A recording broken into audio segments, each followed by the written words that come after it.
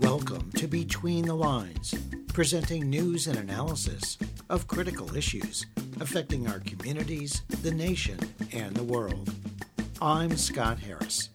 This week we present Ofer Neiman, a member of the Israeli group Boycott from Within, who talks about the importance of the boycott, divestment, and sanctions movement to challenge Israel's new ultra-nationalist, extreme far-right government. John Pfeffer, Director of Foreign Policy and Focus at the Institute for Policy Studies, who examines what motivates far-right voters and how pro-democracy activists can craft arguments and policies to win them over. And Chip Gibbons of the group Defending Rights and Dissent, who explains why he believes the U.S. extradition proceedings and prosecution of WikiLeaks founder Julian Assange poses a grave threat to press freedom. But first we begin with a summary of some of the week's underreported news stories.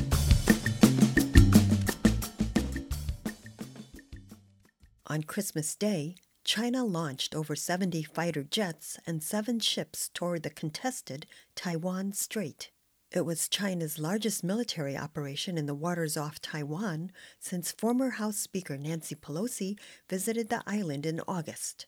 The display of force that China called a joint strike drill was an expression of Beijing's anger over increased U.S.-Taiwan military cooperation that was included in the $858 billion Pentagon budget passed by Congress and signed by President Biden.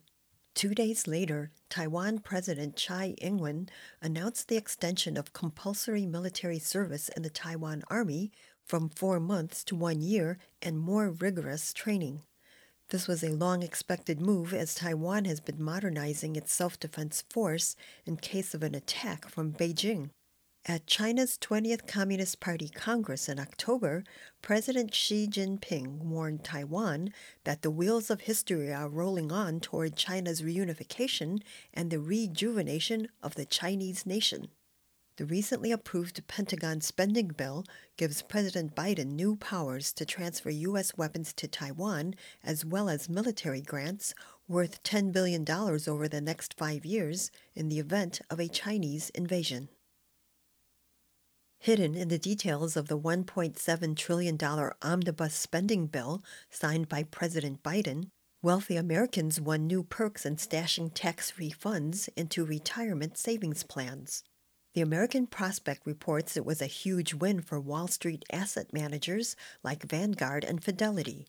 It comes as the middle class are facing a retirement crisis since half of all Americans do not have retirement accounts. The Secure Act 2.0, passed 3 years ago by the House Ways and Means Committee, chaired by Massachusetts Democrat Richard Neal, expanded tax breaks for the wealthy. New York University tax professor Daniel Hemmel called the bill a deeply cynical, deficit-expanding giveaway.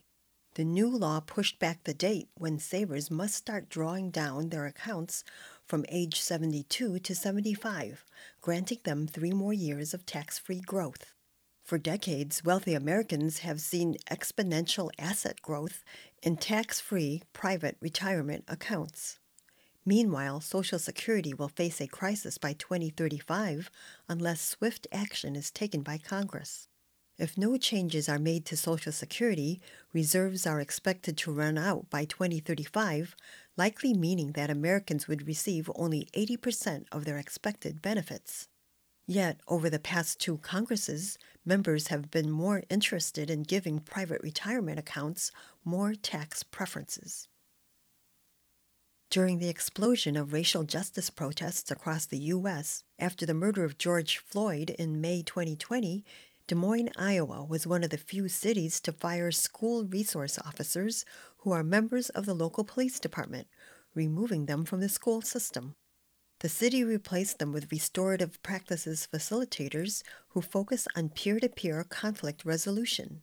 The newly hired professionals have close contact with urban students and focus on preventing flare-ups from mushrooming into violence.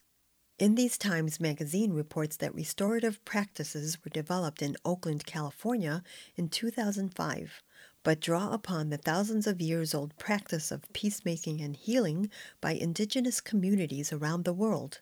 With savings from the broken police department contract, high schools in Des Moines began using restorative practices with hired staff in 2018. In the recent school year, a survey found Des Moines students' sense of physical safety rose and relationships with peers improved.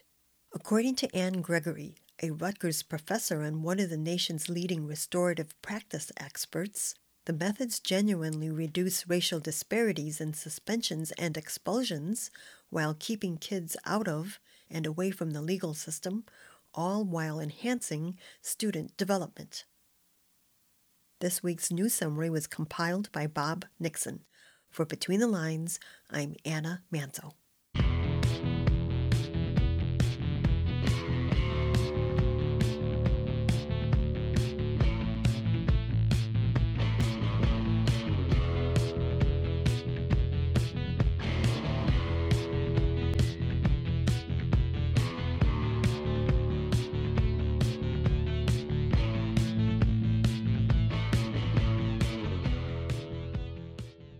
As the most extremist, ultranationalist, far-right government in Israel's history took power in the new year, two groups inside Israel that support Palestinian rights were joined by progressive Jewish organizations in the U.S., Germany, the U.K., South Africa, Australia, France, Ireland, and Canada to issue an open letter denouncing the new government.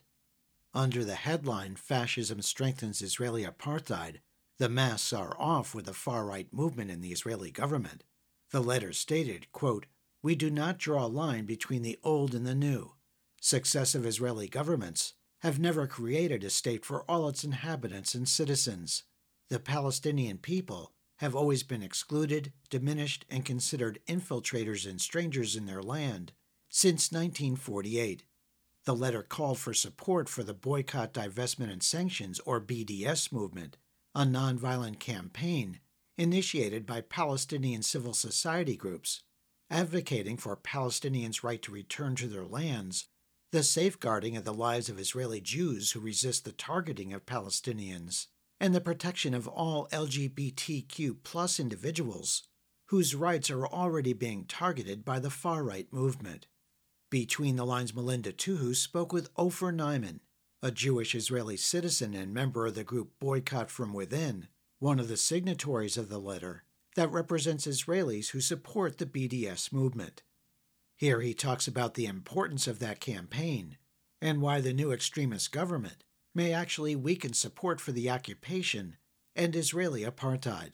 Our role as Israeli citizens is to, first and foremost, to legitimize the campaign, to tell the world that there are also some Israeli citizens who support this campaign. Unfortunately, as a whole, opposition to occupation and apartheid within Israel is not strong enough. So we cannot simply end apartheid directly for now through the Israeli parliament or demonstrations.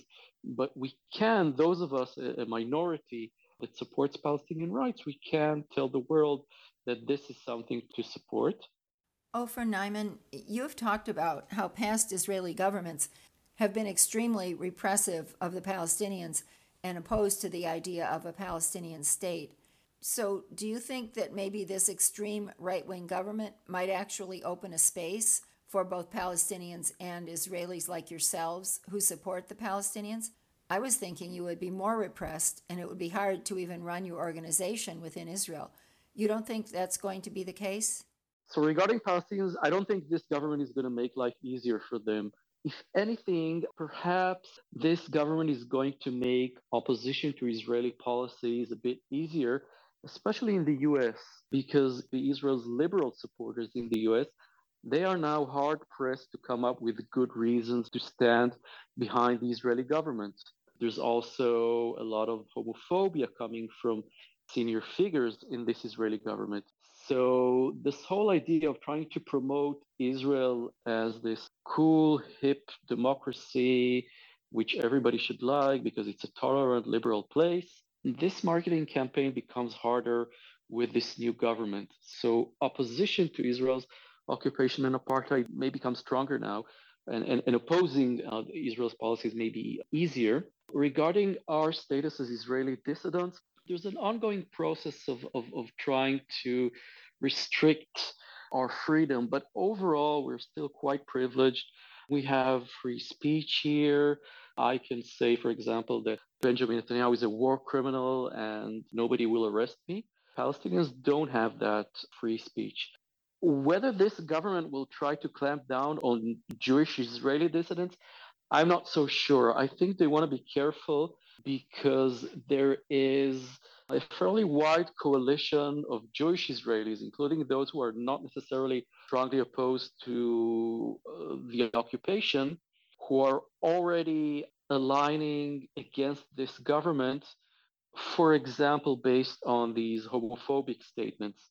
Netanyahu already has enough or too much on his plate from this perspective, trying to market this new government as a government that is reasonable, not as a government of fundamentalists. So for us, for Jewish Israeli dissidents here, I don't think things are going to worsen all that much. For Palestinians, things are not going to get better, but hopefully the world, more and more people across the world, and especially in the US, will realize what's going on here and we'll see stronger opposition. Obviously, supporting the BDS campaign is crucial, and especially supporting the BDS campaign in the US. Another ongoing campaign is the campaign against the so-called IHRA definition of anti-Semitism. IHRA means International Holocaust Remembrance Alliance. And this is a very disturbing definition of anti-Semitism. And again, of course, it is very important to counter anti-Semitism, and overall anti-Semitism seems to be on the rise in the US, mostly from the circles of white nationalism and the MAGA and QAnon crowd. It's very important to counter that. But this IHRA definition of anti-Semitism seeks to silence criticism of Israel. For example, according to the examples attached to this definition, saying that Israel is a racist endeavor amounts to anti-Semitism. And this is something we're unwilling to accept. We care deeply about anti-Semitism, but our own universal values of human rights and our Jewish heritage have led us to this campaign to end occupation and apartheid here. And we do think that Israel overall is a racist endeavor. It's an apartheid state. And, how dare they try to silence people, including us, who are calling Israel out on these racist policies. And this will be a very prominent campaign in 2023. That was Ofer Neiman, a member of the Israeli group Boycott from Within. Learn more about the Boycott, Divestment, and Sanctions campaign by visiting our Between the Lines website at btlonline.org. While most of the extremist right-wing candidates former President Donald Trump endorsed for the U.S. Senate, House, and Secretary of State offices were defeated in the 2022 midterm election, many others won their races. On January 3, 2023, Republicans took control of the U.S. House of Representatives, the same party where 139 representatives and 8 senators voted to overturn Joe Biden's presidential election victory on January 6, 2021, just hours after a violent insurrection resulted in the deaths of 5 people and hundreds of injuries to Capitol Police. The more than 150 GOP election deniers who won seats in the 118th House exceed the 139 House Republicans who voted to promote Trump's big lie on January 6th, now constituting a little more than 1/3 of all House members. While many democracy defender activists were pleased that the predicted Republican midterm red tsunami did not come to pass, it's also true that many members of the Republican Party continue to embrace white supremacy and an authoritarian ideology that has not been defeated and still attracts support and votes from millions of Americans. Your reporter spoke with author John Pfeffer, Director of Foreign Policy and Focus at the Institute for Policy Studies, who examines what motivates far-right voters and how progressive and pro-democracy activists can craft arguments and policies to win them over. Well, I think the threat, in fact, is greater after the midterm elections. Obviously, a number of the Republican moderates or so-called moderates, those who, for instance, considered impeaching Trump, many of them were voted out, replaced by people who embrace the MAGA line, the stolen election line.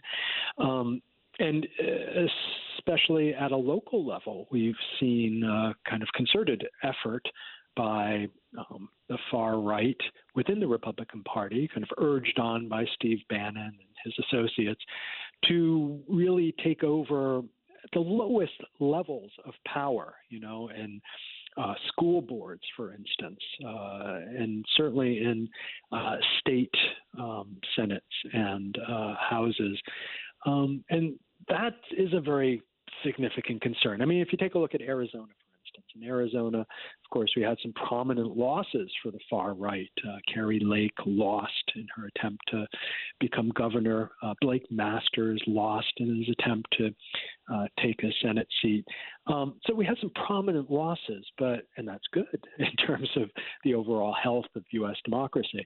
But at a local level, we saw a number of real kind of crazy folks. I mean, folks who embrace the QAnon conspiracy, folks certainly who embrace the big lie of stolen elections. These folks were elected in many cases by rather wide margins. And that, I think, is the real concern that we have to face moving forward. And that is the way that the far right has institutionalized itself within the Republican Party at the grassroots and not just at the grass tops. In years past, it seems that the Democratic Party and the quote-unquote liberal agenda was tone deaf to the many complaints and grievances of families that were seeing their horizons diminish, the futures for their children diminish. And it seemed like the Democratic Party was ignoring the economic casualties of globalization, as you've been talking about. And Bill Clinton, I think, was a great example of this, the quote-unquote new Democrat, a third-way Democrat. And he exemplified the austerity and embrace of Reagan economics in large part that fed into a lot of the anger across the country, especially of white working families. I'm wondering, do you see changes on the horizon with the influence of Bernie Sanders, an avowed democratic socialist, and the path that Joe Biden has taken since he took office 2 years ago? Do we see some kind of page turning here on this embrace of neo-economic policy? That's a really important question. And, a lot of people have this question. I mean, they ask, well, why is the far right winning votes on an economic agenda that's tailored to the disadvantaged, the folks who have fallen behind economically? Isn't that ordinarily the constituency that the left appeals to, either a social democratic party or left wing of a democratic party here in the United States? Why is the far right so successful in reaching out to that constituency? And I think you've put your finger on it, that many of the parties of the center left, whether you're talking about the Democratic Party of Bill Clinton in the 1990s, or the Socialist Party in France of Mitterrand, or the Social Democratic Party in Sweden, these parties basically abandoned that segment of the voting public. And now we're seeing maybe a kind of awakening of, the left, in the form of Bernie Sanders, for instance, in the United States, and there are Lula again in Brazil managing to win a squeaker over a Trump-like candidate in Jair Bolsonaro. We're beginning to see, I think, a recognition that the left cannot take this constituency for granted. And definitely some of the policies that the Biden administration pushed through, the Inflation Reduction Act certainly includes a number of measures that are directly targeting the most disadvantaged economically segments of the country. even the Biden administration is, I think, waking up to this as well. That was John Pfeffer, Director of Foreign Policy and Focus at the Institute for Policy Studies, and author of the article, "The Right is Crazy Like a Fox." Find a link to his article and related analysis by visiting our Between the Lines website at btlonline.org.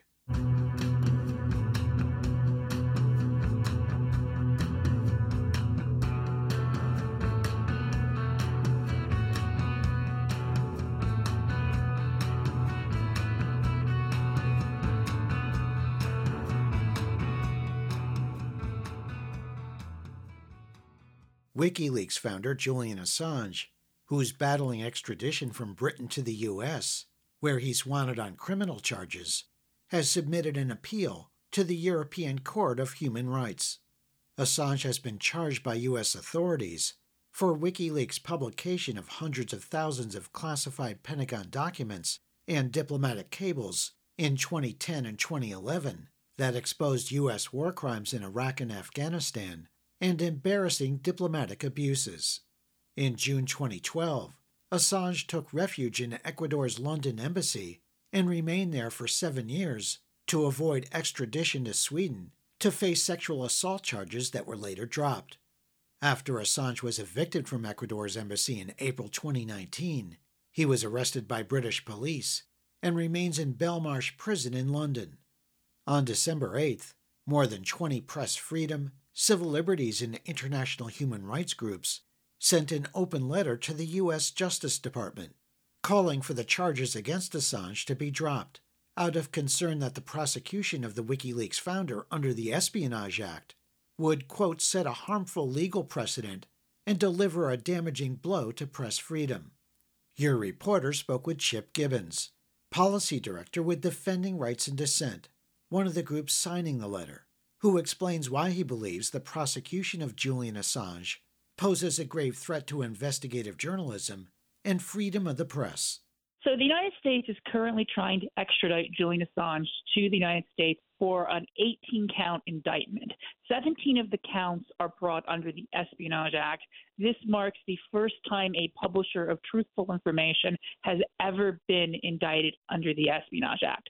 All 17 of those charges stem from information that was released between 2010 and 2011 that Chelsea Manning gave to WikiLeaks, and that WikiLeaks worked in conjunction, oftentimes with mainstream news sources like the New York Times and the Guardian, sometimes also with more independent ones like The Nation magazine, to publish stories based off of and release. WikiLeaks has done a lot of releases over the years, but the charges all stem from these Chelsea Manning ones. They are the Iraq war logs, the rules of engagement, the State Department cables, and 1/3 of the charges are the detainee assessment briefs about Guantanamo Bay detainees. So this is all information that was in the public interest. The 18th charge is a conspiracy to commit computer intrusion charge, and it's shifted over time throughout the prosecution what they're actually alleging.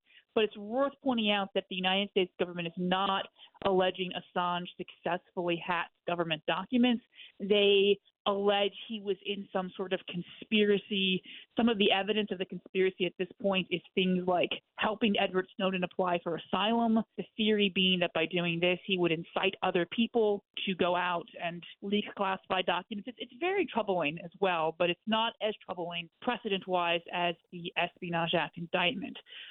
Originally, a district judge, which is called a DJ in the United Kingdom, which always throws me off, ruled against Julian Assange's press freedom arguments, but ruled that it would be oppressive to extradite him to the U.S. because of the condition of U.S. prisons.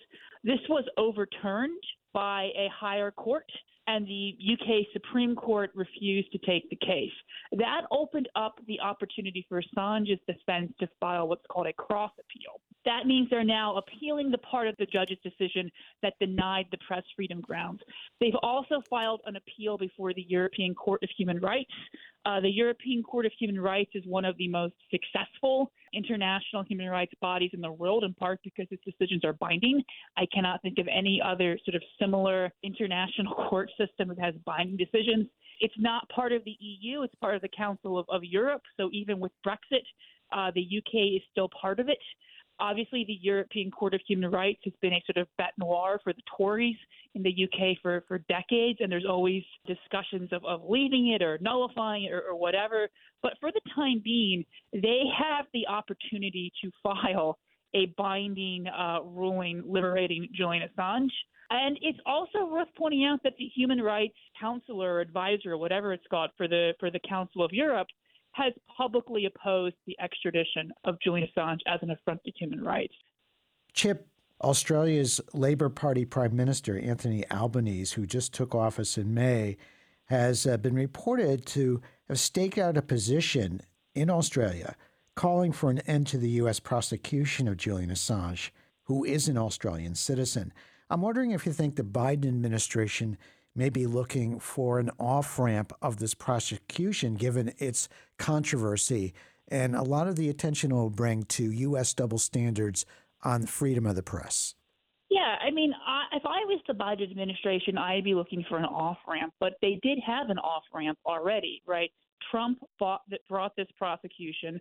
During the Trump White House, a British court rejected Assange's extradition, not on press freedom grounds, but on extradition would be oppressive to the grounds, and the Biden administration chose to appeal that decision in the UK courts. So I don't really know what they're doing. They should be looking for an off-ramp. This certainly gives them one. The Australian Prime Minister joins a number of international leaders, including the President of Mexico, the President of Brazil, the Parliament of Germany, in calling for the U.S. to end this prosecution. I mean, there's a lot of opposition throughout not just Australia, but Western Europe and Latin America, where this is viewed as the U.S., extraterritorially pursuing one of its critics. Imagine if Russia was doing this to an Australian citizen who had published bad things about Putin and was detained in Belarus. That was Chip Gibbons, Policy Director with the group Defending Rights and Dissent. Learn more about the U.S. prosecution of Julian Assange and the threat to press freedom by visiting our Between the Lines website at btlonline.org.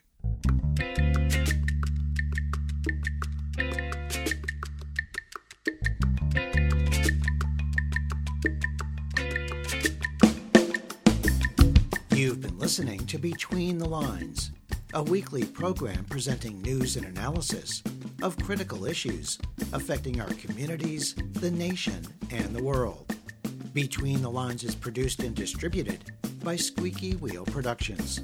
If you have suggestions for topics and guests, please contact Between the Lines through our website at btlonline.org, where you can hear our current and archive programs in streaming audio and support our show. There you can also subscribe to free weekly podcasts, program summaries, and interview transcripts. Follow us on Facebook at Between the Lines Radio News Magazine and on Twitter at BTL Radio News. Thanks for listening on WTND in Macomb, Illinois, KGNU in Boulder, Colorado, Palo-Res Radio in Pala, California, dozens of other community radio stations across the U.S. and abroad, and wherever you get your favorite podcasts. Our theme music was written by Richard Hill and performed by Mikata.